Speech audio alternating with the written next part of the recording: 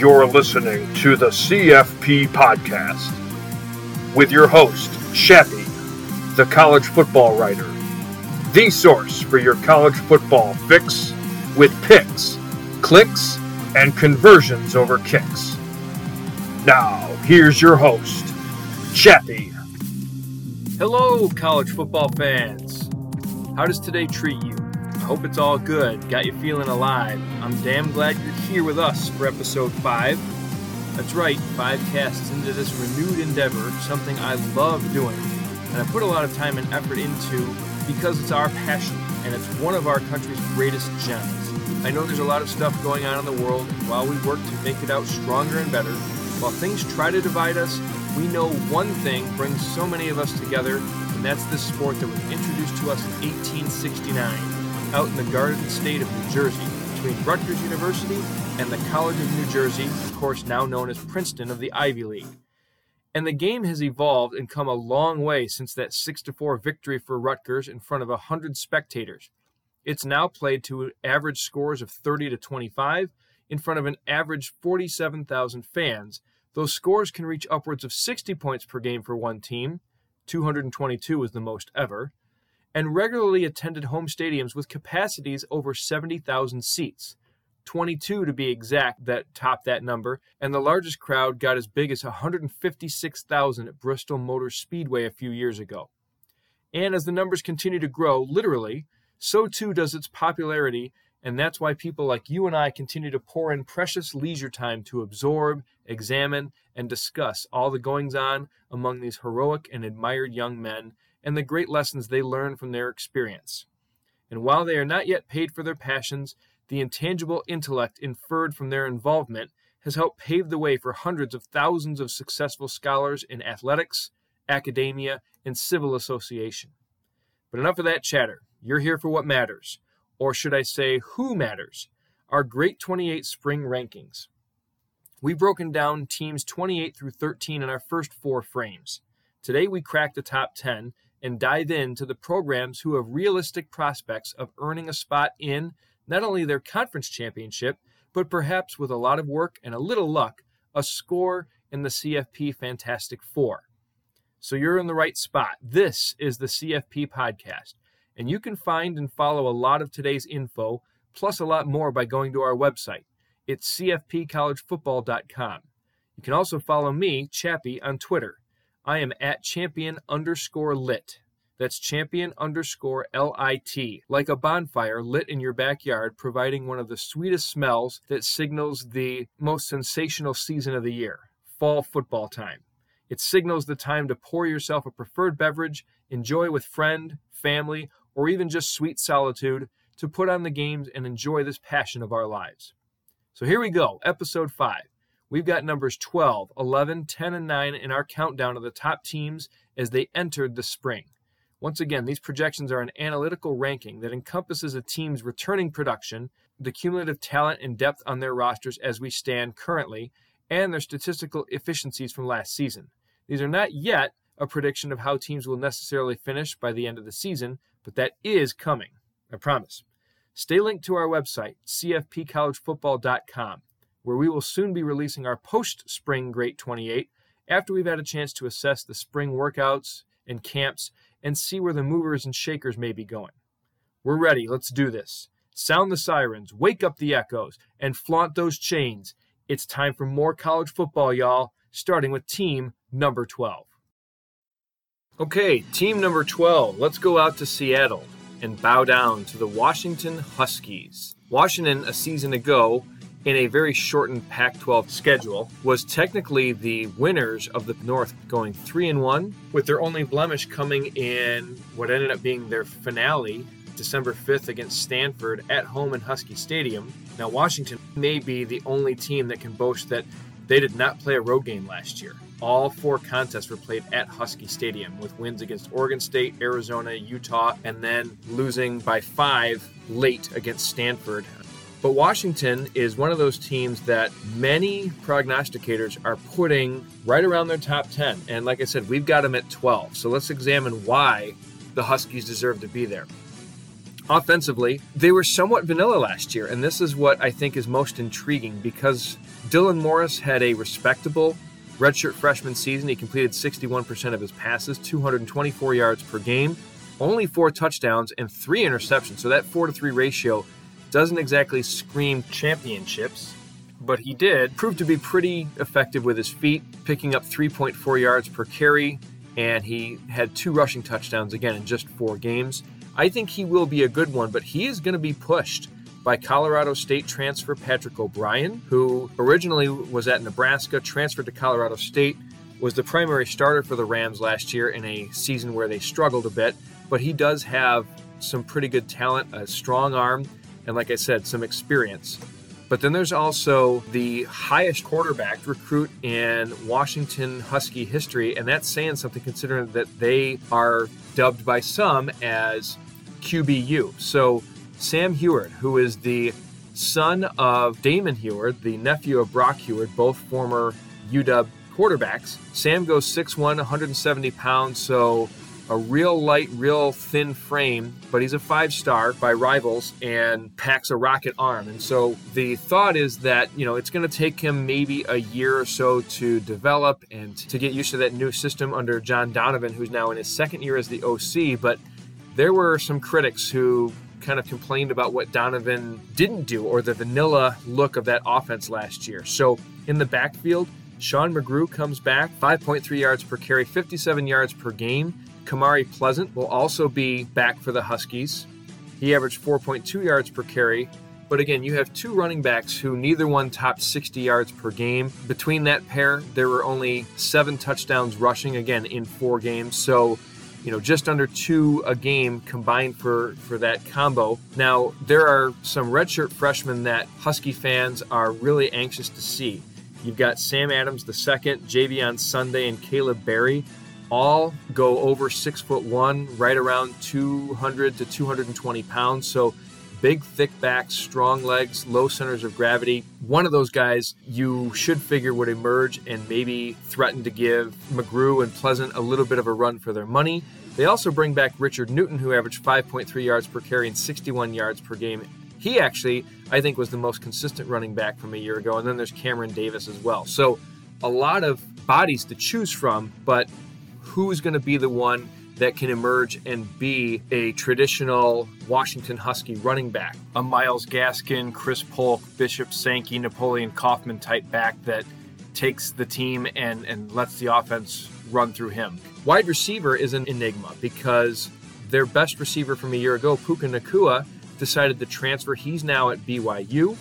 Ty Jones transfers and goes to Fresno State. Jordan Chin also put himself in the transfer portal. They do bring back Tyrell Bynum, who was their second best receiver. He averaged 16 yards per reception.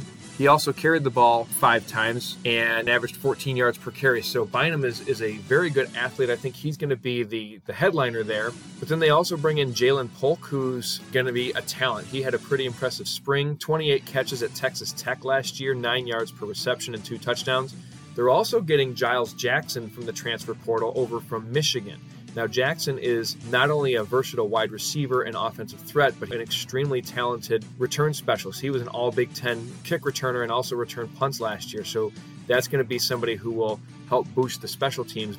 Maybe their best threat through the air is going to be tight end Cade Otton. So he had 18 catches last year, 14 yards per catch, 64 yards a game, and 3 touchdowns. He's going to be a favorite of whoever is going to be playing quarterback there. Otton really made Husky fans happy when he chose to come back to Seattle for his senior season. That tight end room goes pretty deep as well. Devin Culp had a catch last year, but they are bringing in junior college transfer Quentin Moore, who goes 6'6", 250. He could be a very interesting mismatch as a tall tight end who can line up outside. He can line up in the slot. He can also put his hand down in the turf, but I think he's going to be a challenging guy to cover for linebackers. He's a 4-star coming out of Independence, Kansas. On the offensive line, Washington brings back all 5 starters, which includes all Pac-12 left tackle Jackson Kirkland, who will be back as a redshirt senior. Luke Wattenberg also deciding to come back for his super senior season, anchors everything in the middle at center there. Now, the Huskies' offensive front, I don't think got enough credit from what they did last year. So they were second in the country in sacks allowed, which is very impressive.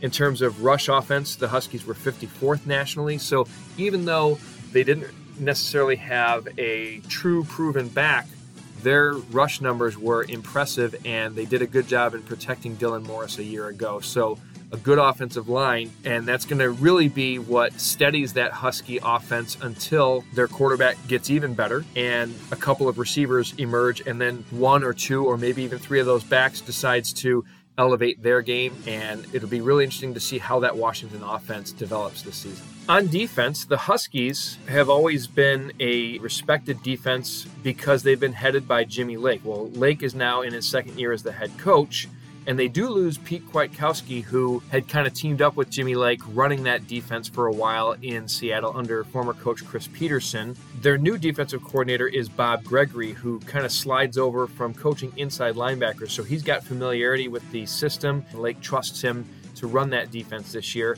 They also have a very good assistant coach, Akaika Malloy, who is a former Husky grad.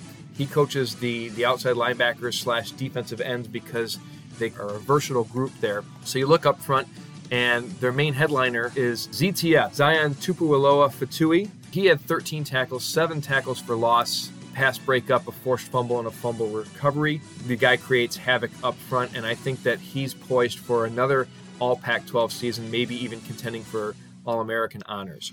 They also have Tuli Gesanoa and Sam Tamani on the inside, kind of working that defensive tackle spot. Their strength, however, is at linebacker, and they're pretty deep. So Ryan Bowman, Daniel Hamuli, Edyafon Ulifosio, Jackson Sermon.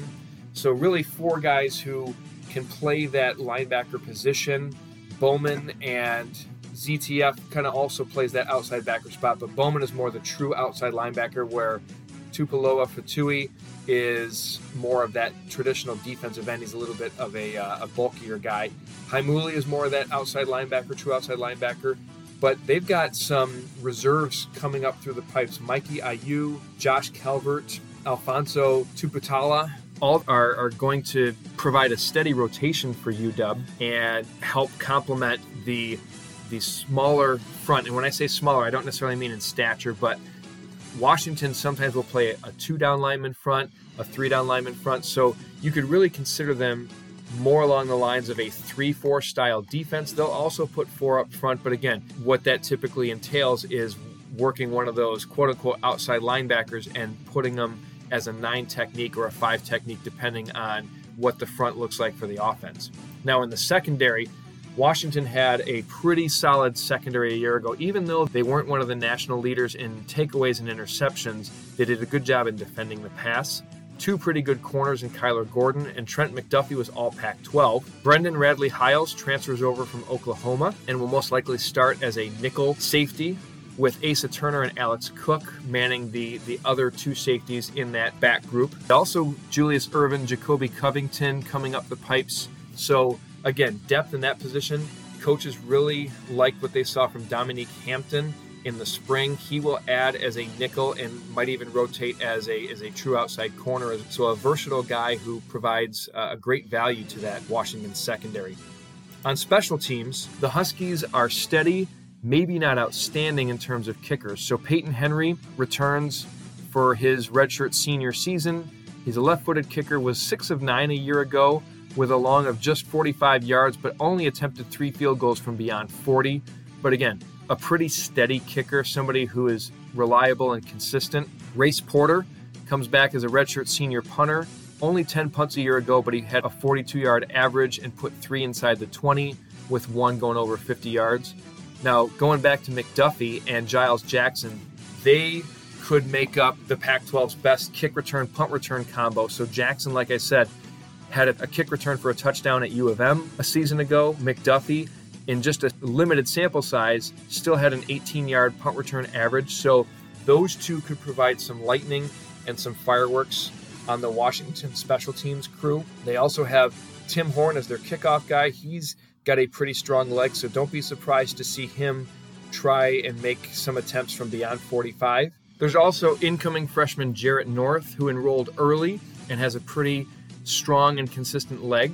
So look for him to maybe push Henry for some time, especially as their prepping for the future. So solid special teams for Washington, a lot of experience and talent coming on that area of the field. Washington is kind of that enigma, and I know I used that term already, but they're flirting with top 10 talent, and if things develop offensively with the running back position, and if they can get a couple of those receivers to become even more solid downfield threats, and if a quarterback emerges, Dylan Morris or Patrick O'Brien or Sam Heward, if one of them takes the reins and locks in early, look for the Huskies to contend with Oregon for that Pac-12 North title. So that clash when they face off against the Ducks on November 6th in Husky Stadium, that's going to be one of the more intriguing matchups in Pac-12 play in 2021, most likely for the Pac-12 North title.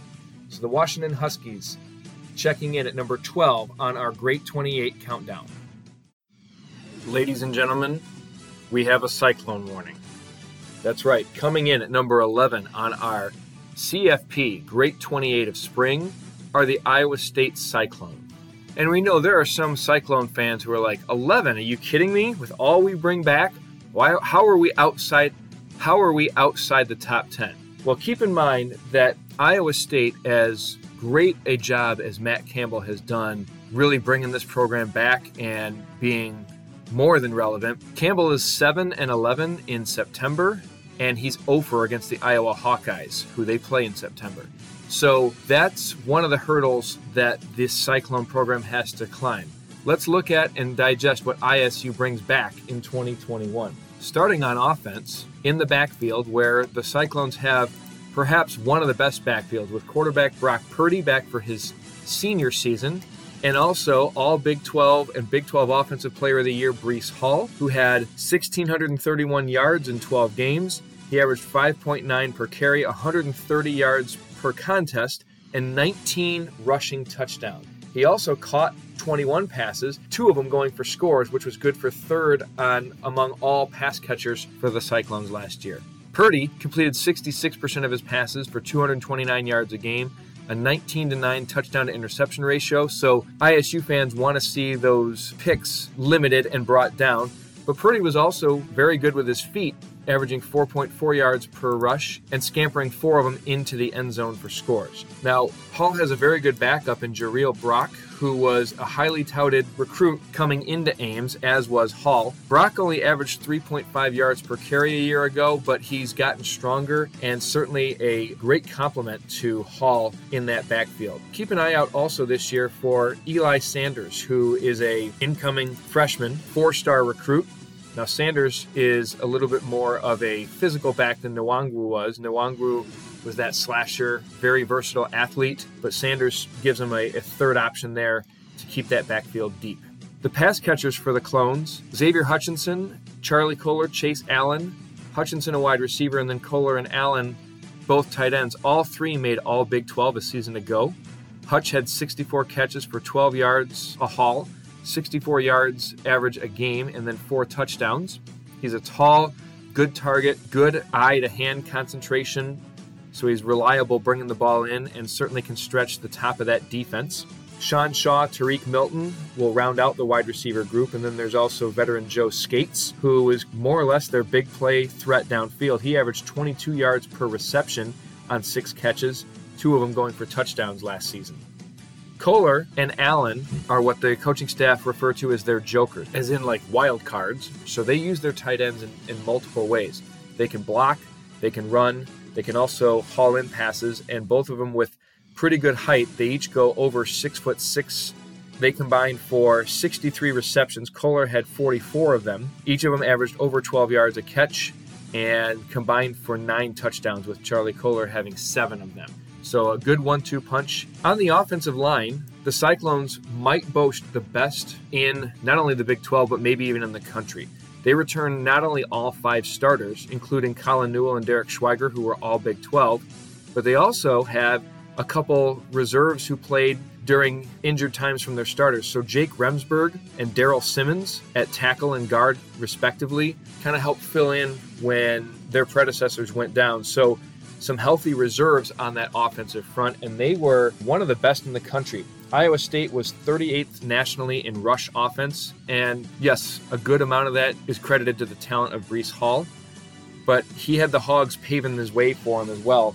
And not only did they pave the way on the ground, but they limited the sacks against Brock Purdy. So that was good for 18th nationally in sacks allowed.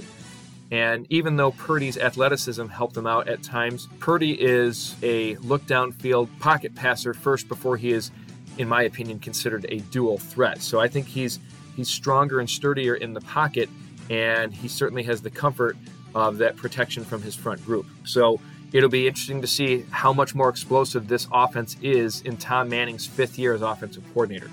On defense, this is where the Cyclones pride themselves, and this is kind of the foundation that Matt Campbell started and wanted to build off of with this Iowa State group. Up front, they have Will McDonald coming back after an All-Big 12 season at defensive end. Ioma Owazurike returning for a super senior season.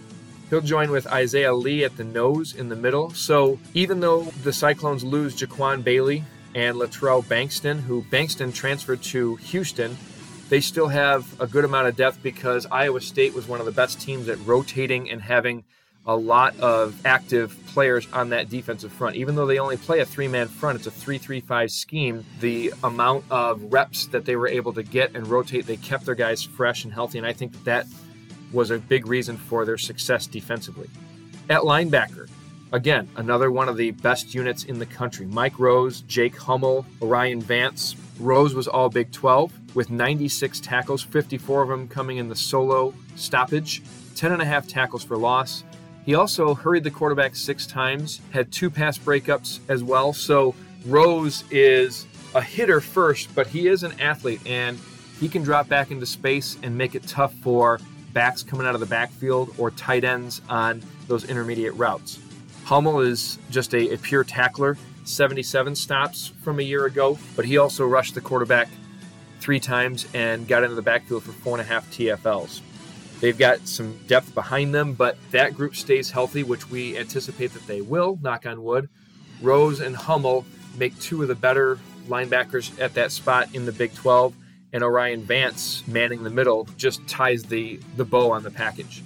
In the secondary, another good unit for the Cyclone. They do lose Lawrence White and Arnold Azuna, 2 safeties, but what they bring back, I think, is greater than the losses and offsets the losses of those 2 safeties.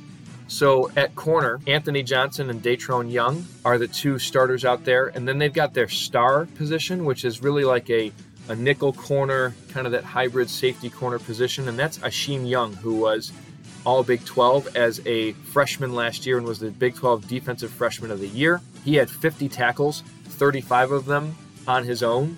He also broke up 3 passes and nabbed an interception. My favorite player in this group, and one of my favorite players in college football, is Greg Eisworth. Seems like he's been in Ames forever, but that's good news for Cyclone fans, not as good news for Big 12 opponents. Eisworth, another impressive season, 47 tackles, 31 of them solo. He had 4 pass breakups. He's been a 2-time All-Big 12, and the guy is just a tackling machine, a hitter. He is going to do it legally, but he is going to punish you, and certainly gives receivers coming over the middle and quarterbacks who are trying to throw down that seam something to second guess and to question, which plays into the favor of Iowa State's defense. Speaking of that, they didn't garner as many takeaways as they would have liked to seen, but this was a unit overall which was top 30 in defense, which included being 8th nationally against the run. So they can control the line of scrimmage, they'll hit you in the mouth, and then when you do try and throw deep, they do a pretty good job of covering those aerial assaults. 58th nationally in pass efficiency defense. I think we might be able to see that number increase a little bit because of the fact that the players they have returning are some of their better pass defenders. On special teams, Iowa State returns Connor Asali, who was 13 of 19 as a place kicker a season ago. Very reliable from inside the 40, not as much from outside. So we don't necessarily expect deep field goal attempts, although Eddie Ogamba has a strong leg and might be called on to try and put it through the pipes from beyond 45, maybe even into 50. They lose punter Joe Rivera, but Corey Dunn, an Australian import, was their backup last year, and coaches don't think that there will be too much difference between Rivera and Dunn in terms of production. Connor Guess returns as their long snapper, and Blake Clark comes back as their placeholder. So a lot of experience on that special teams area for Iowa State. In the return game, Greg Eisworth averaged 9 yards per punt return, which is pretty impressive. They lose Nwangwu as their kick returner, but Jareel Brock was the other guy teaming with him, so we expect a little bit more of that, and filling in with another one of those athletes that Iowa State seems to be getting nowadays. I'm convinced that the Cyclones special teams unit will hold their own and be just fine. So overall, Iowa State, when you look at them on paper, they do look like a top 10 team. Will they follow through? Conventional wisdom is starting to suggest that yes, they will. But again, it's really about starting hot, starting strong, and keeping that going. They can survive that September struggle that Campbell has been associated with. So it may have been a little bit of a whirlwind, but Iowa State's setting up for a very good 2021. But heading into the early parts of summer, we have the Cyclones at number 11 on our Great 28 of spring. We are now in the top 10 of our CFP Great 28 of spring. And at number 10, we're shipping out to Boston. Actually, no, we're going out to South Bend, Indiana, where they like to sing Shipping Out to Boston to kick off the great games at Notre Dame Stadium. We're talking about the Fighting Irish. And Notre Dame spent their 1 year as an ACC member steamrolling through it, beating teams like number 1 Clemson at home, Boston College on the road, number 19 North Carolina on the road, as well as traveling out and beating Pitt and Georgia Tech and taking down Florida State and Louisville at home, as well as, Syracuse too. But then they got to the ACC championship and lost the rematch to number 3 Clemson, and then still making the college football playoff, they were beaten by the number 1 and eventual national champion Alabama Crimson Tide. And so this year, they lose Ian Book as their quarterback, as well as Javon McKinley and Bennett Skoranek, their top 2 receivers from a season ago. And that's really where we start to examine the Fighting Irish heading into 2021. So at quarterback, it's a battle between Drew Pine, who will be a sophomore this year, and incoming freshman Tyler Buckner, as well as grad transfer from Wisconsin, Jack Cohn. Now, Cohn spent a few years as the man out in Madison, was injured in the preseason a year ago, pretty much sat out the majority of 2020, and Wisconsin had their COVID issues as well. But Cohn decides to take a grad transfer and come over to South Bend and essentially extend what can be a good Notre Dame offense. And he's got some help with Kyron Williams and Chris Tyree, their top 2 running backs. Williams averaged 5.3 yards per carry, 94 yards a game, 13 total touchdowns on the ground. He also made 35 catches for 9 yards a reception and put a touchdown on the board with his mitts as well. Now, he's a somewhat smaller but physical back. He did have some fumble issues that need to get cleaned up. Tyree is an incredibly fast number 2. He's a sophomore this year. Averaged 6.8 yards per touch, 41 yards a game, and scored 4 times on the ground. He also made 8 catches for 8 yards per reception as well. Wide receiver is another question mark for the Irish.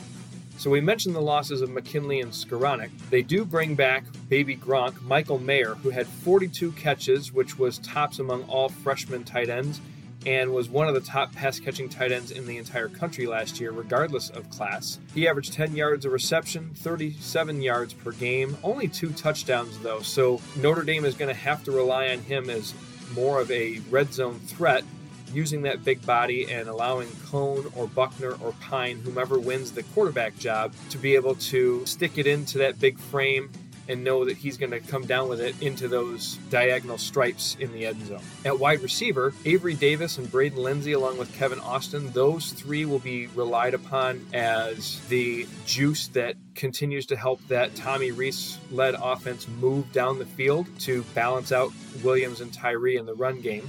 So Avery Davis decided to come back for an extra senior season. He had 24 catches a year ago, which is tops among returning receivers for the Irish. 13 yards per grab, 2 touchdowns through the air. Braden Lindsey and Kevin Austin were 2 that many expected to be the athletic and statistical leaders at the wideout position. but Lindsey was dealing with injury. Kevin Austin was also dealing with injury, so didn't really get a chance to display how good these two can be, and Irish fans are hoping that a healthy 2021 is going to allow them to emerge and make things even easier for the quarterback. Up front, this is where they take their biggest hit. They lose Liam Eichenberg at left tackle. They lose Aaron Banks at left guard, Tommy Kramer at right guard, and Robert Hainsey at right tackle. It would have been easier for me to just say that they returned center Jarrett Patterson, but word out of South Bend is that he's likely going to move to left tackle to protect the blind side of that new quarterback. So you got guys like Quinn Carroll, Zeke Correll, Dylan Gibbons, and Josh Lugg who look to step in. A couple of those guys, especially Carroll and Lugg, got playing time a season ago. Zeke Correll also stepped in when Patterson went down.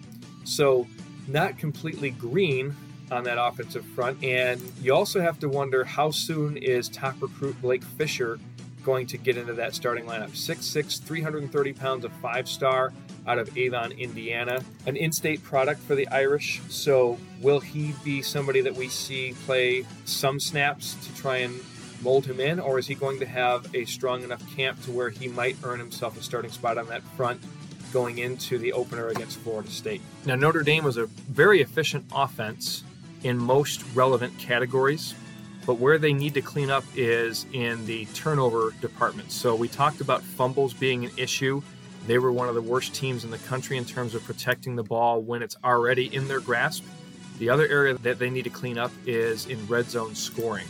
So the Irish, a season ago, when they tried to put it across the goal line once they're inside the 20, they were only 102nd, 77% scoring from inside that 20-yard line going in. So an area that Notre Dame will want to improve upon, especially to help out that newer quarterback. They also were really just about average in terms of sacks allowed. Now, granted, they played some pretty impressive defenses at times, but they gave up over 2 sacks per game. So hearing that from the group that we just mentioned a few minutes ago, that was a little bit surprising. And you know that teams are definitely going to be coming after their new quarterback early and often, whomever it might be, especially knowing that there are 4 new starters on that offensive front. So that's another area that the Irish would like to clean up a bit offensively as they move through the course of 2021. Defensively, Notre Dame brings back a respectable amount of players. Up front, Isaiah Foskey is going to be a name that I think people are going to become even more familiar with. The dude was a freak athlete, played a lot of special teams, and got some time as a reserve on the defensive line a year ago. Very difficult to block, got a high-end motor. I think he's somebody who could be one of the next in line of prominent defensive ends coming out of South Bend.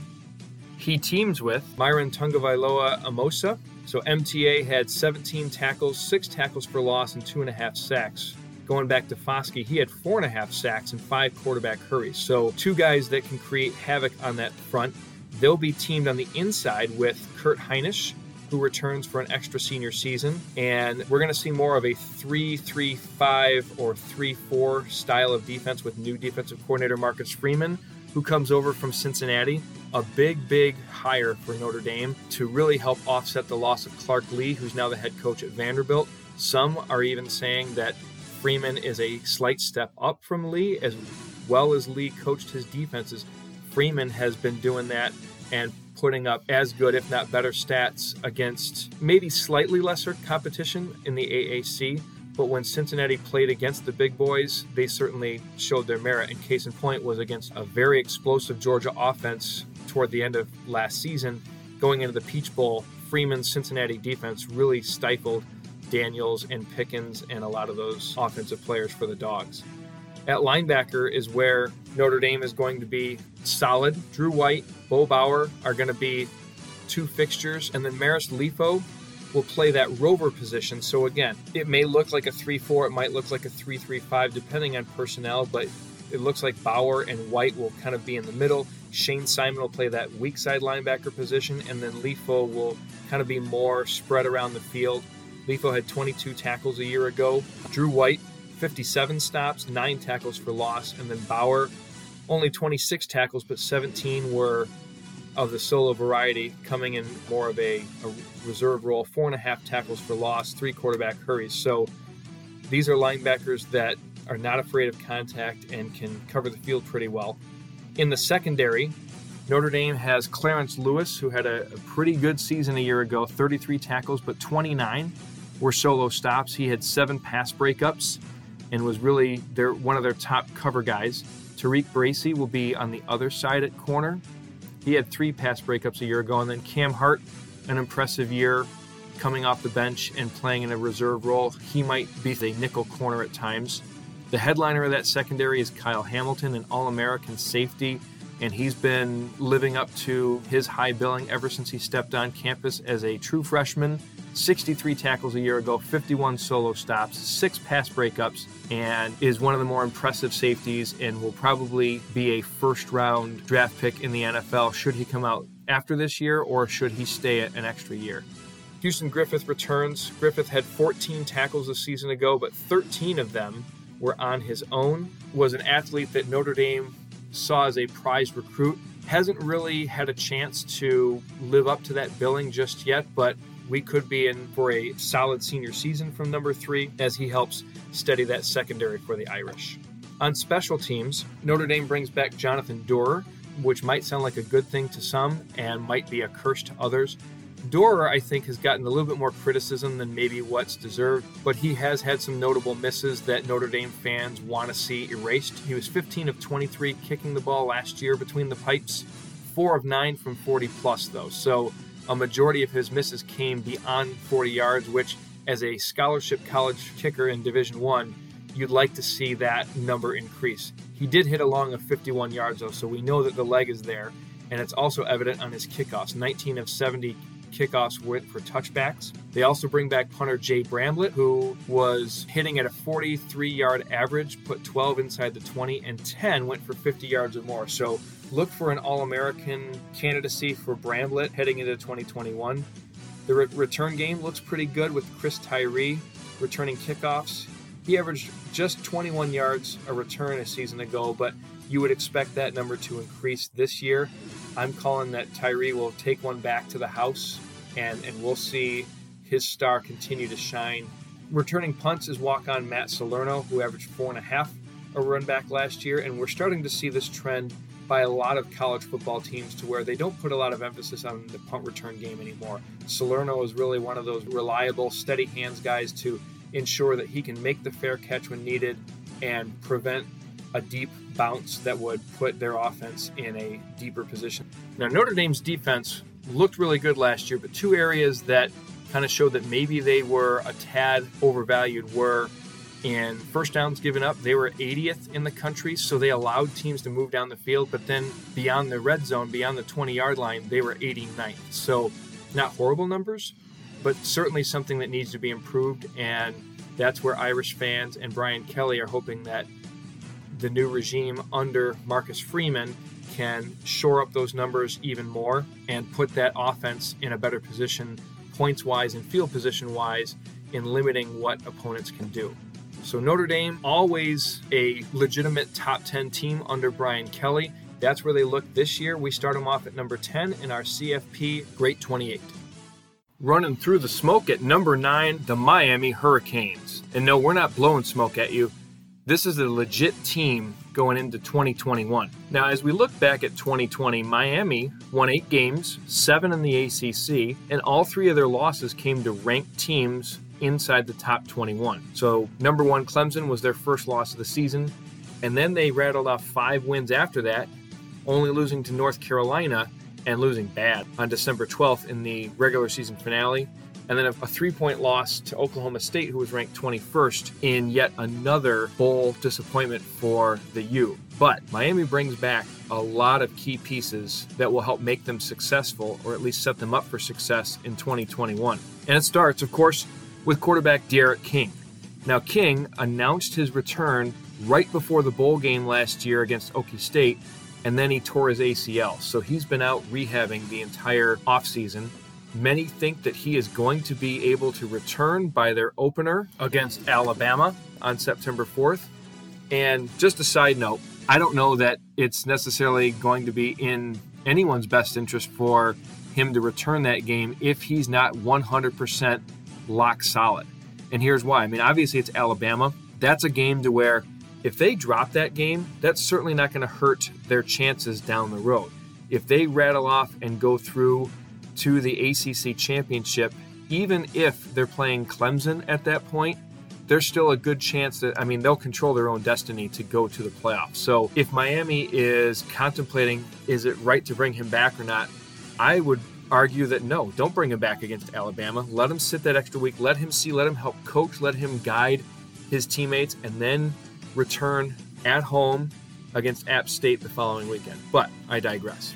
We look at King's numbers last year, and Mr. King completed 64% of his passes for 244 yards a game, an impressive 23 touchdowns to only 5 interceptions. So he was a big reason why the Hurricanes finished 29th in pass efficiency offense. And that's really incredible considering the high number of drops that came from their receivers a year ago. That's one of the big concerns for this offense going into 2021 is, will this wide receiver group take that next step and not just be athletes who can burn down the field, but can they finish plays? Mike Harley led the team with 57 catches a year ago for 14 yards a reception, 7 touchdowns. Mark Pope was the guy that really experienced a lot of the drops and is somebody who you could tell he was putting a lot of pressure on himself, and he's a talented receiver. But we even saw it in the spring game a little bit that the drops were continuing for number 6. So hopefully that gets fixed for Hurricane fans. He had 33 catches a year ago, only 2 touchdowns. They also get Charleston Rambo coming in from Oklahoma. Now Rambo has really done well this spring, looked outstanding in the spring game. He's going to be the go-to guy, you would figure, for King or for one of those other freshman quarterbacks who might have to play some time maybe early on in the season, or if, heaven forbid, something happens where King gets knocked out of a game for whatever reason. And the 2 freshmen we're talking about, Tyler Van Dyke, who coaches really like. They love his preparation. They love his game management. Sounds very similar to a Ken Dorsey type, somebody who maybe isn't the most ballyhooed recruit coming into a class, but somebody who gets the job done. He started the spring game. The other one, though, that we're talking about is Jake Garcia. Now, he looked very good, a live arm, somebody who could certainly help put up big points for this offense. Coaches have also talked about what a vocal leader he is and how his teammates, even as an early enrollee freshman coming in, his teammates have really listened to him and have gotten on board with him. So an interesting battle as we look down the line for the Hurricanes between Van Dyke and Garcia.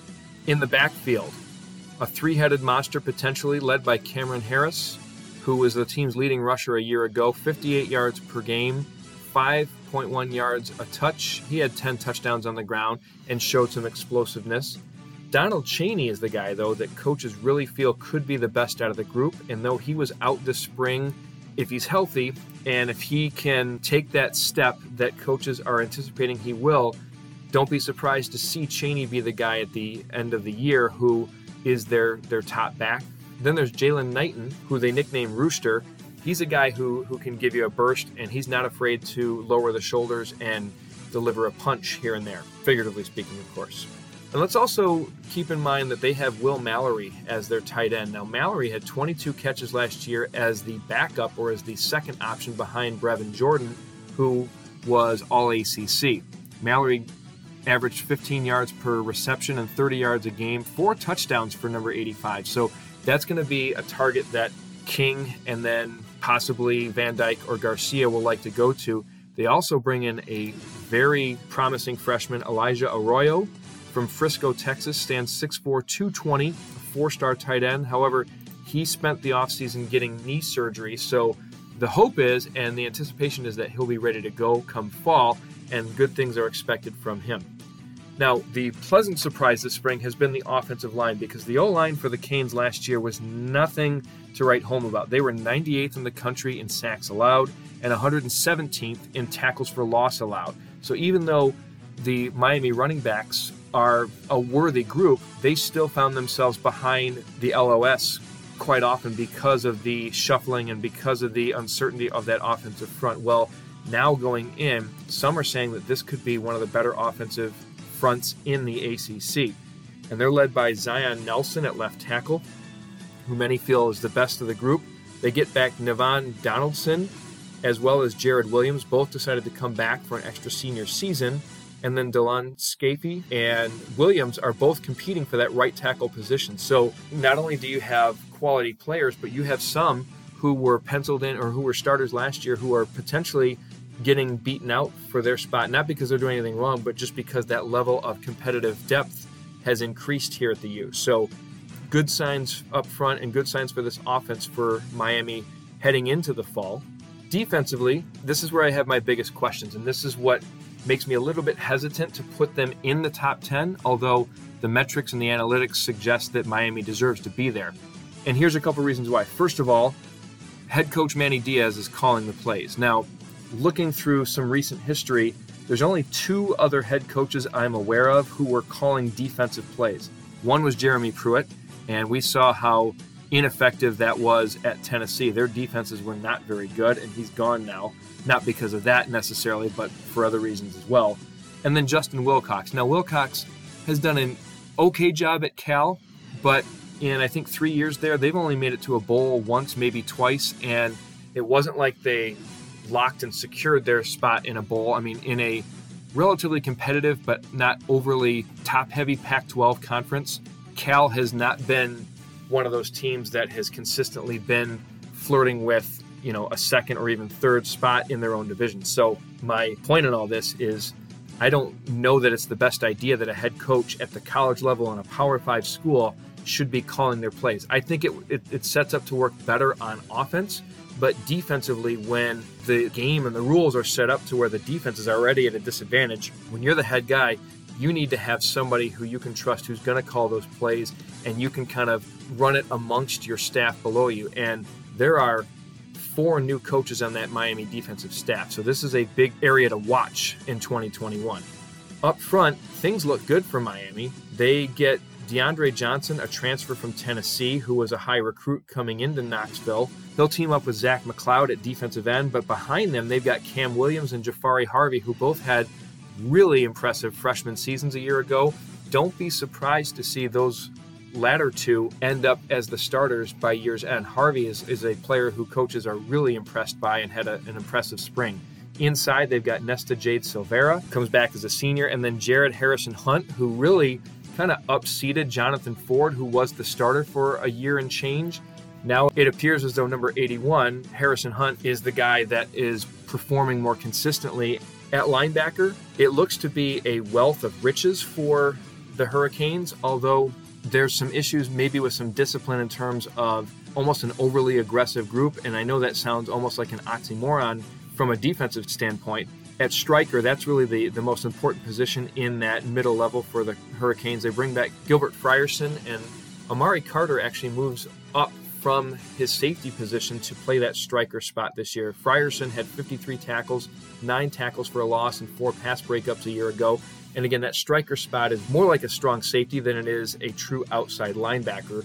But Carter, who was a captain last year, most likely will be in a leadership role again this year. He also had 53 tackles.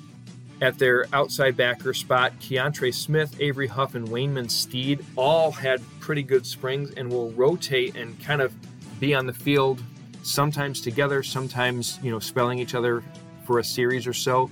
But those 3, a lot of athletic talent, and then Smith and Steed have some experience to kind of shore up Huff, who is quickly learning the position. In the middle, Corey Flagg and Bradley Jennings Jr. are the 2 guys to play that middle linebacker spot. Flagg will most likely get the start. He had a good spring as well, and is somebody that could be one of the top players, top linebackers in the conference in the next couple of seasons. I also like Sam Brooks. Brooks had a good latter half of the season a year ago, and as a hitter, but also good closing speed and good, catch-up speed trailing the play. In the secondary, again, a good amount of riches for the Canes, and I know I started out by saying that the defensive side concerns me a little bit. I'm not concerned in the secondary because Al Blades, Tyreek Stevenson, who comes over from Georgia, both are really good corners. And then you team that up with Corey Couch and DJ Ivey, 2 others who can play. So really 4 players who would most likely start at about 10 of the 14 ACC schools, if not more. They've got to find time between those 4, and I think that they'll do a good job of that. Blades was out this spring, recovering from an injury he suffered late last season, but he should be rip-roaring and ready to go come September. Then at safety, Bubba Bolden, an all-ACC player. He transferred from USC a couple seasons ago and has really paid off dividends. A player that you're going to learn a lot about and should have a pretty good freshman season this year is Avante Williams. Now, he was the top recruit in last year's recruiting class. He was cleared eligible to play this year. He did not clear eligibility a season ago, but now he is. He's in for the spring and had a pretty good spring to boot. And then you team that with Gervin Hall and Brian Ballum, who will come in reserve.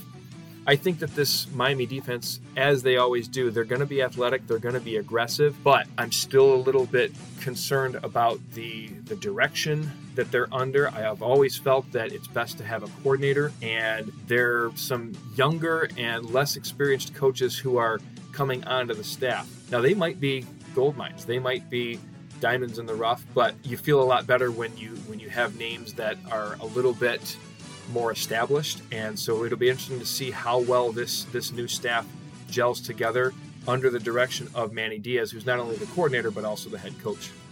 Then on special teams, this is where Miami, I think, could boast one of the better kicking pairs in the entire country. And yeah, they graduated Javier Borregales, but they bring in his younger brother, Andres, who Javier, one of the top kickers in the country last year, said that Andres is actually better than he was at that age, maybe even better altogether. Then you've got Lou Headley, the tattooed tank, who a season ago was one of the top punters. You look at Headley's numbers, 49 punts, a 47-yard per punt average, 14 he put inside the 20, and 20 of 49 kicks went for over 50 yards. Now, Presley Harvin from Georgia Tech won the award, but Headley had to have been right there in second place, and Headley is certainly somebody who will be at the head, pun intended, of the class of punters in 2021. And then in the return game, we saw Rambo return some kicks. I think Keyshawn Smith is going to be their primary kick returner, with either Rambo or Mike Harley or Mark Pope returning punts in some order. Don't be surprised also to see Xavier Restrepo, who is a guy that I meant to talk about on the offensive side. He has really had an impressive spring, and he's another guy to watch for. He's a redshirt freshman. I think that he's going to be somebody that you're going to see his name called a lot, and not just on offense, but also maybe on special teams. Not only as a return guy, but he was a solid special teamer toward the end of last season. The guy just loves to play football, and he's fast, and he's like one of those gnats who you just can't get rid of, so you love to have him if he's on your team, and he annoys the hell out of you if he's not on your team. So big questions for the Hurricanes this year. Can they get consistency at wide receiver, meaning very few drops? There were way too many the last couple seasons. That's really the big question mark. Unfortunately for Hurricane fans, we didn't really see a positive answer to that question after the spring game. Can De'Aaron King stay healthy, and what will his production be like? And if things are not looking to go right early on, regardless of his name and regardless of the great young man he is, do they possibly give some more snaps to Van Dyke or Garcia, prepping for the future in Coral Gables? And then also, I think at some point offensively, this offensive line and the run game is going to need to win a game. So can they do that? If the passing game is shut down, can the run game put the offense on their backs? Can the offensive line put the rest of the team on their backs and win a game physically in the trenches? Defensively, again, will Diaz's new staff be able to run things so that he can really just be a play caller and not have to micromanage? And then also, what's the maturity of this team like? We saw some moments where discipline was not where it needed to be for Miami, and Diaz, I'm confident, is a coach that wants to shore up those areas and wants to be known as a disciplined team, and will get them that way.